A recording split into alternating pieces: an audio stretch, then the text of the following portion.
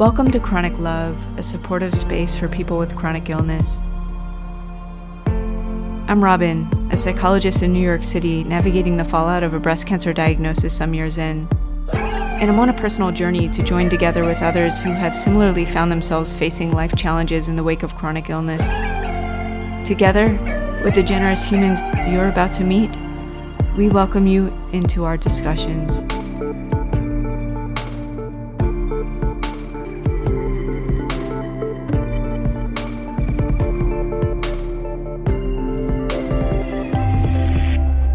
My first diagnosis was actually something a bit more complicated that gave me a prognosis of 6 months to live. It was very scary having been told that it was super rare, that it was super large.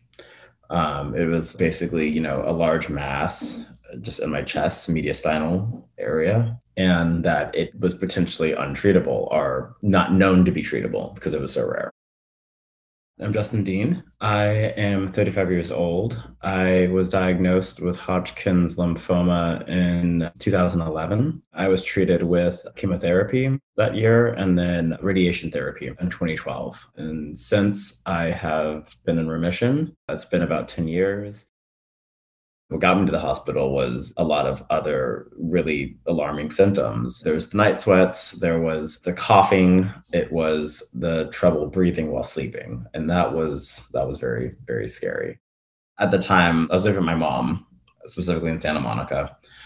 And it was right after I had just graduated college about a year ago. I was kind of getting on my feet.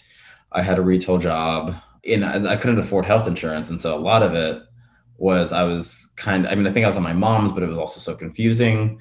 It was like really scary to like even do that act, to walk to the hospital, to walk to the emergency room. But it was, the night before it was, I could not breathe. I could not like breathe while laying down on my back flat. So it was really, really painful. And then so going there and thinking like, okay, this might be, I thought it was like advanced strep or something, and getting like sort of like a very run of the mill sort of procedural like x-ray, and then seeing the reaction of seeing like, like just nurses being like, oh my gosh, what is that? Like this humongous mass, that they did not expect to encounter. And staying overnight, going like very quickly through like, biopsies and all that sort of stuff. A few blocks down the street from my home. And then getting the result that it was this cancer that I'd never heard of. It was a very difficult summer. It was probably one of the worst 4th of Julys I've ever had. I will say that. There was one breakthrough where they were just like, I just was having such trouble. I was sort of in and out of the hospital. I couldn't sleep in my bed. And my mom had to put me like in an armchair to like kind of like be up. And I sort of struggled to, just kind of even do that. And so they did like a very quick procedure to like kind of like drain some fluid out of some of my organs. And like that actually was probably like a procedure that seemed to save my life in some ways. There was still like a cough and there's still other parts, but it was a lot more manageable then. I was able to kind of, again, walk and breathe. That led to chemotherapy, which of course was the difficult routine and trial. I think everybody knows going in that you really are just feeding yourself poison.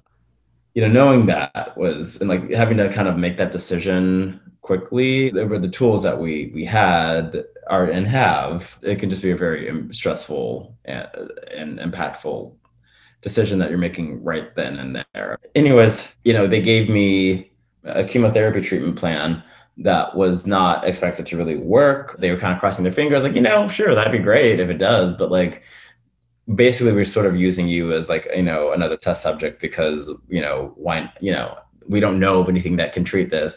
This maybe might touch it a little bit. And if it's, you express interest to treat it instead of, more palliative care.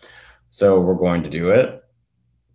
And so in some ways, that's why it's a complicated decision, because it's like, in some ways I did regret like some of the externalities or some of the consequences of, sort of things I was foreclosing on my life later down the line. But at the same time, it was, that treatment was more effective than it should have been to really open the door to see that it was not actually this very rare cancer, that it was actually a very common cancer, a very treatable cancer, Hodgkin's lymphoma. So it